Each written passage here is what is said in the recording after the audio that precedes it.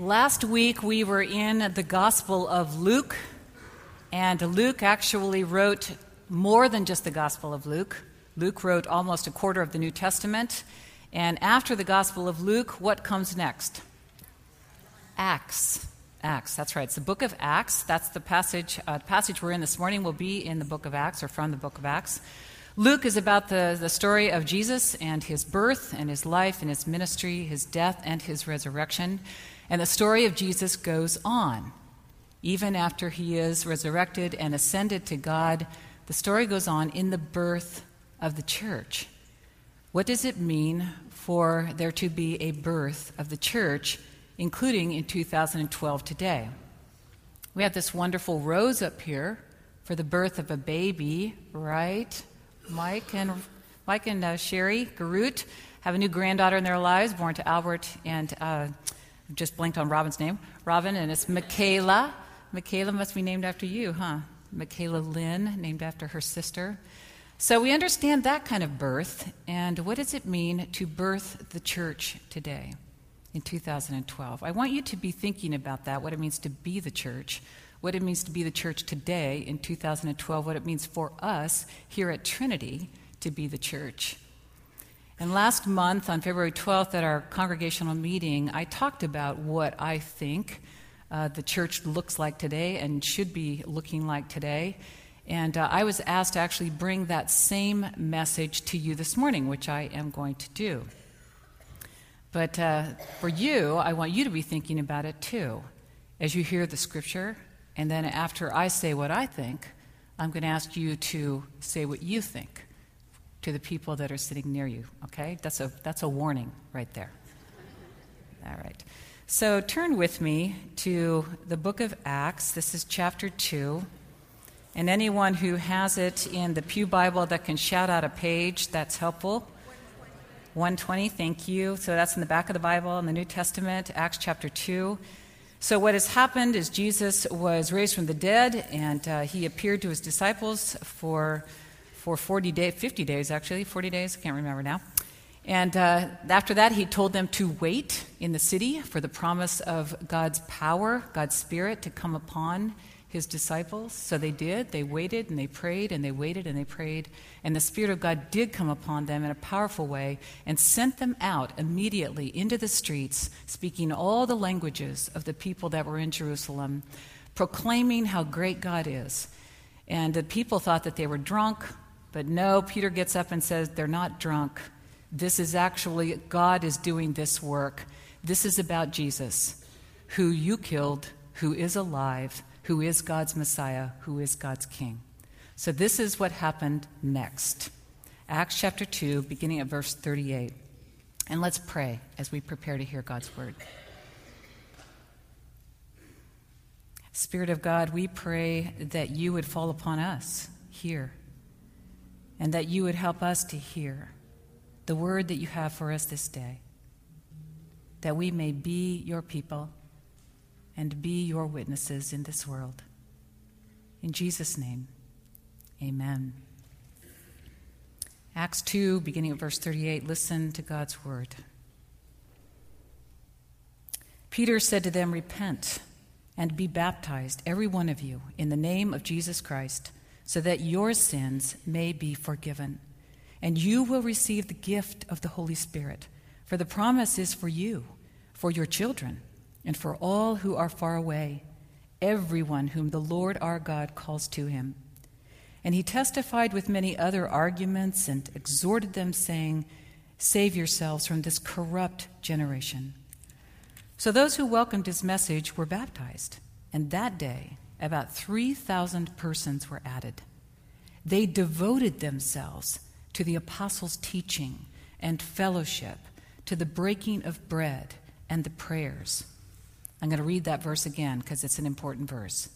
They devoted themselves to the apostles' teaching about Jesus and fellowship, which is koinonia, the bond we have in Christ, to the breaking of bread, which is the sacrament, and the prayers.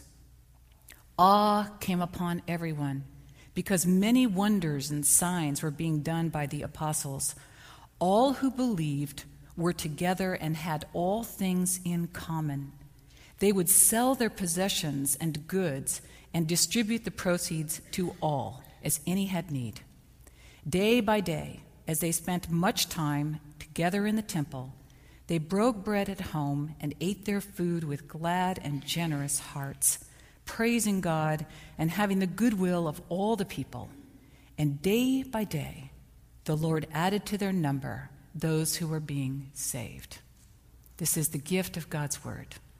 Thanks be to God. So you know who the patron saint is for San Francisco, right? St. Francis of Assisi.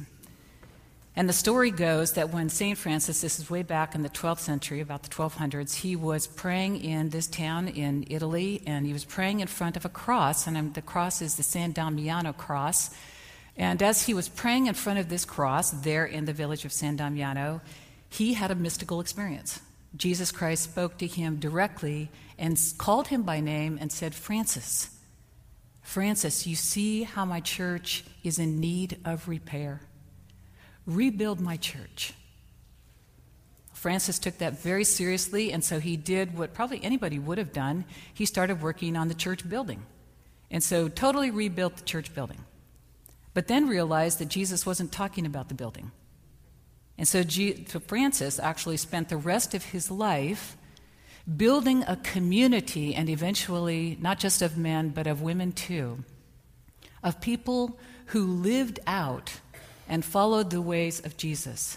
They lived simply, they lived in poverty, they lived in solidarity with the poor, and their sole guide, if you can put up the next slide, was this particular, I can't even read it, to follow the teachings of our Lord Jesus Christ and to walk in his footsteps. That's what it meant to rebuild the church, he discovered. We studied St. Francis and the history of the church in seminary courses that I took this last January. And coming to these classes, there were people from all over the world, and one of the students there is actually from Christchurch, New Zealand. And she pastors a downtown cathedral church, a Methodist church, and you probably know what happened in New Zealand in September 2010. I know Angie knows what happened in New Zealand in 2010. What happened in Christchurch? Huge earthquake, and it demolished about a third of the downtown area in Christchurch. That's the name of the city. And also the 8 downtown churches, cathedral churches, you can put up the next slide, all but one of them could no longer be used, including her church. This church was built in 1864, and so her congregation agonized over what to do, whether or not to try to rebuild the church and to make it like it was. To make it like it was when it was built in 1864, this wonderful cathedral with a huge pipe organ. And after agonizing over this for many months, they finally decided not to rebuild it the way it was. At the end of the class, I went up to this pastor. Her name's also Mary, interestingly enough. And I said, you know, Mary, I just find it so profound that you work in a city that is named Christchurch. And I don't know what it's been like for you as we've been in this class and we've studied St. Francis and we've heard the words that he heard from Jesus to rebuild my church. That has to have been so powerful for you. And I looked at her and I said, I think we have a lot to learn from you. I think we have a lot to learn from you as you are rebuilding, because we too are trying to figure out how to build Christ Church today.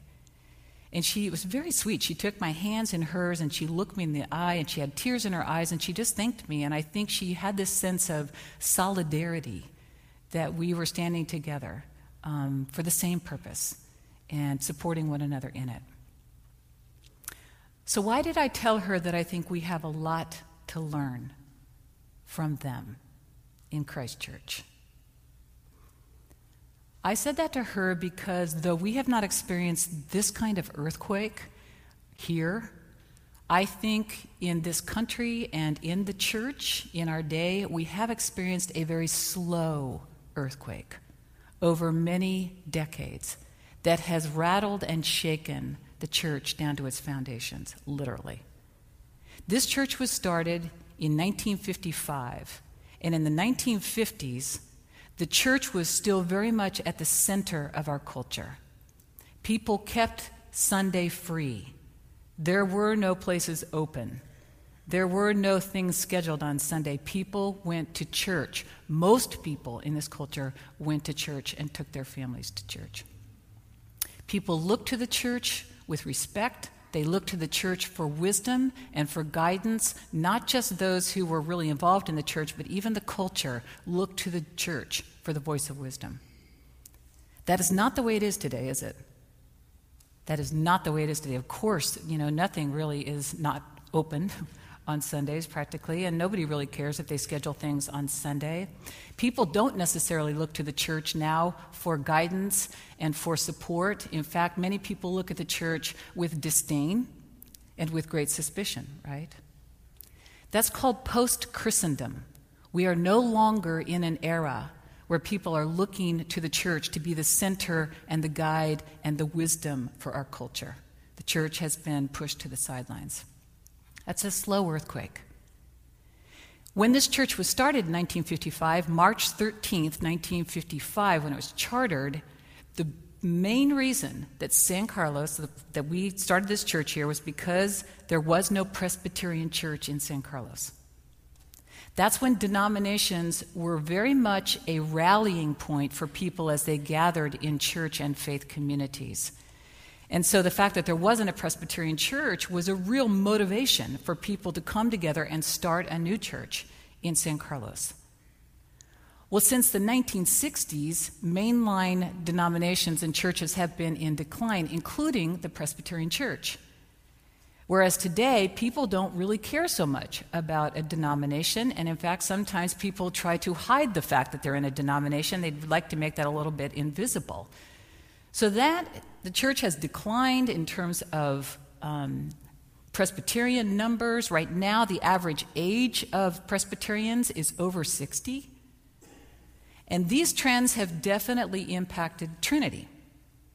We have seen our own numbers gradually decline, and since about 7 years ago, our worshiping numbers are 100 less on Sunday morning than they were then. It's a slow earthquake. The beauty of not having that kind of earthquake is that we haven't had to go through the trauma that they've gone through, which is very traumatic. And I think my friend Mary was suffering post-traumatic stress kind of repercussions of that. But the bad news for us when you go through a slow earthquake like this is that it's easy for us to live in denial and to pretend like it's just not happening and to try to hang on to the church the way we have known it and loved it and the way we want it to be in our culture. But we're not going back, friends. We're not going back. We're not called to build that church the way it was. I think Jesus is speaking just as loudly and just as clearly for us today to rebuild his church. But how? How does he want us to rebuild it? I think it helps for us to look at what Jesus taught the disciples in the first place about what it means to be his people in the world. And I'm remembering when he sat down with them at table to celebrate the Passover and shocked them all by taking a towel and bending over and getting water and washing their filthy feet. And he said right then, in that teaching moment, it was a teaching moment, he said, "A new commandment I give to you, that you love one another.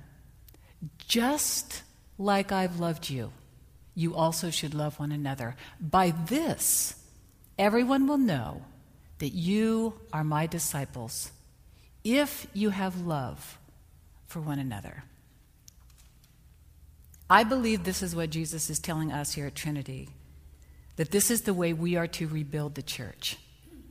That people will know our calling. People will know that Jesus is indeed alive and is exactly who he says he is, that he is Lord, that he is Savior, that he is bringing a new creation through his death and resurrection. People will know that, not so much because we're telling them that, but because of the way that we love one another especially the unloved, and especially the needy.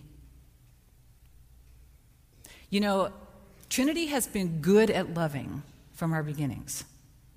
Loving our children, raising our children, the nursery school, and the way that nursery school has come together and has hung on to being such a great place for shaping and molding the lives of our children.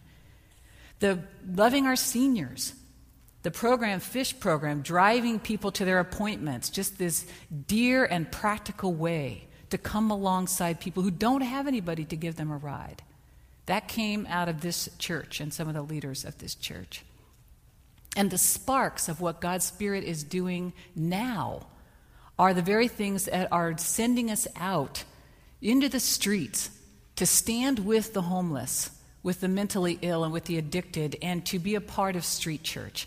They're sending us out into our neighborhood. That's what the Spirit is doing now. To Redwood High School, we'll talk more about that in a minute, and to the students that are part of that continuation high school.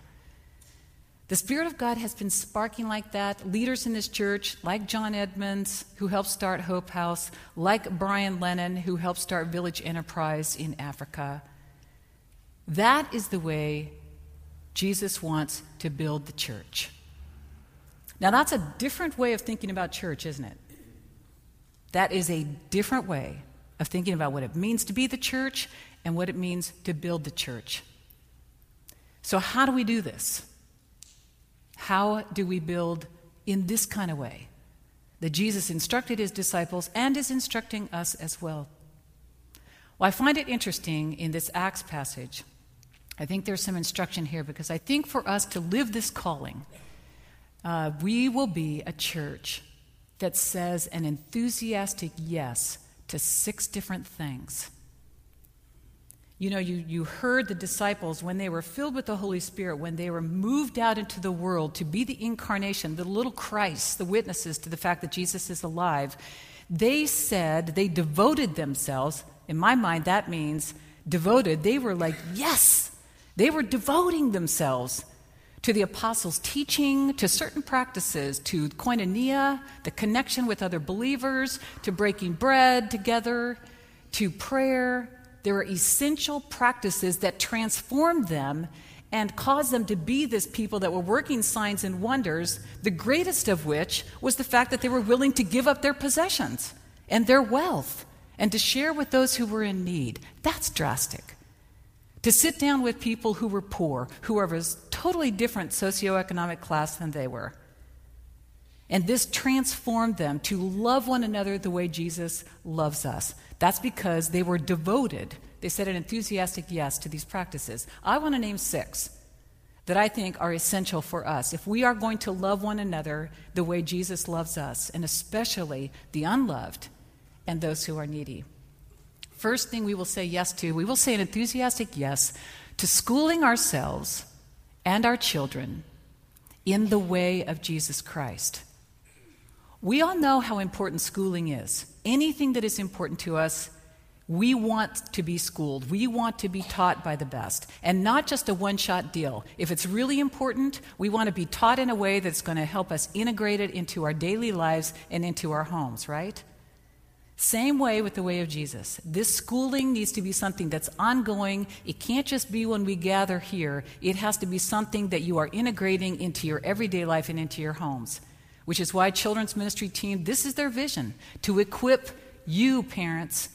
You are the greatest teachers in your home and what you're doing every day and what you're leading your children to do. You, grandparents, all of us in our daily lives, that we are saying yes to the apostles' teaching, to learning the way of Jesus constantly around that. Enthusiastic yes to schooling ourselves, and enthusiastic yes to living more simply as a church and also in our homes. This means instead of saying yes to putting more things into my schedule, yes to more things, buying more things, having more things in my life, I'm actually saying yes to getting things out of my schedule, getting things out, giving them away instead of purchasing more for me. And even as a church, we're trying to simplify.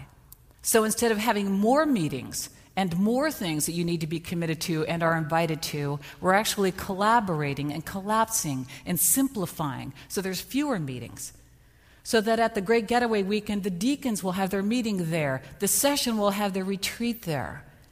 Instead of having a separate choir concert, the choir will be singing on Palm Sunday. So it's all simplifying, collaborating, trying to spend more money giving away our goods and our wealth to those who don't have instead of spending it on us.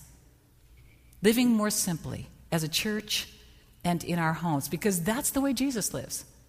And not only that, it also makes us more available to love one another and to be generous with others. Saying enthusiastic yes to schooling ourselves, to living more simply. What is the third one? I can't remember. Oh, to knowing and loving the needy. Building relationships with those who are poor. This is one of the great yeses that will school us the most. So instead of just giving money and giving our support and giving our prayers, to actually be in relationship with those who are poor makes us more aware of the inequities, makes us want to do something about it. So when we get to know the women at Hope House, when we're actually involved with this service project with Redwood High School, Redwood High School on April 28th, the students are going to come and work with us on that Saturday morning. So we'll get to know the principal who's coming next week, Frank Wells, to tell us more about the school. I hope you all stick around and get to know him and build a relationship with him, because that is the way God works, is through relationships with the poor. Because then we actually meet Jesus, we see we are in solidarity with the poor, we care what are their names, what are their lives. It is the way that God works in terms of connecting us to love the unloved and those who are needy. We will also say an enthusiastic yes to serving Christ Church, without which we cannot love one another the way Jesus loves us. Every hero you know who is living out a life that looks a lot like Jesus, they are formed and shaped and sustained by a church. And so we have to do our part, whatever our part is, not saying yes to everything, but we've gotten pretty good at saying no to just about everything the church asks us to do. Some of you are saying yes too much. But to find that place, Anita's laughing over there. Find that place where there is a need, you know your gifts can be offered. Praise God for the ones who are saying yes. Praise God, Phil Hayashida, thank you for saying yes to leadership and nominating, which is an important team that raises up the next generation of leaders. Praise God for those who say yes to being with our children and forming and shaping them. Praise God for the people that said yes to being an advisor from Mexico when we needed extra ones. So saying an enthusiastic yes to serving the needs of the community to help us love one another. An enthusiastic yes to, meeting in twos or threes to mentor one another in the way of Jesus Christ.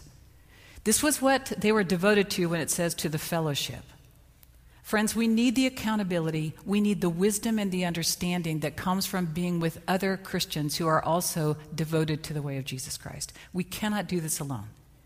Whether you can be in a small group, and some of you can't be in a small group. If you can't be in a small group, then to find one or two others who will be devoted to getting together with you regularly to listen to learn about, to understand more fully what does it mean to follow the way of Jesus Christ. Absolutely essential. This is what we're doing with our youth confirmation. We found mentors. It's what we're doing with our new members. We found people to come alongside. We have to have either dyads or triads or some kind of way. Otherwise, you're just going to be standing still or going backwards in terms of living out our calling. And the last one, which is not really the last one that we would say yes to, because it's the beginning and the middle and the end, and that is prayer. That's where the church began. They were waiting in prayer for the Holy Spirit to come. They were asking for what God wanted for them, for the desire to want what God wants for them. They were listening and paying attention to the movement of the Holy Spirit, absolutely dependent upon prayer. So we say an enthusiastic yes to these 6 things in order to be transformed, in order to be people who let the world know that Jesus is alive by the way we love one another, especially the unloved and those in need. This is where Jesus and the Spirit of Jesus is moving us. Don't you sense it? I do. That's where the movement and the energy is going. People are so excited to do whatever they can to make Street Church in Redwood City, this church with no walls, basically a rescue mission with no walls, to be a place of God's love experienced among the homeless in Redwood City. It's why, Patrick went to Africa, because we are partnering with the poorest of the poor. We know these leaders.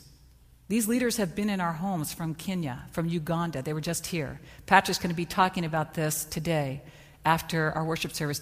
We should be sending people. We want to send more people to Africa if you want to go and see this amazing micro-grant program that's going on over there and the way it's transforming and loving those in need. The Spirit is moving us in this direction. This is how Jesus is calling us to rebuild.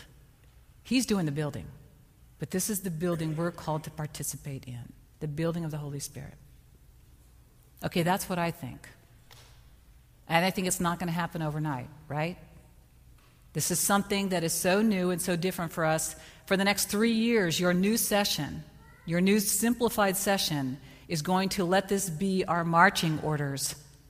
And to see in 3 years, how are we doing? Are we making decisions that are moving us in that direction as we build Christ Church?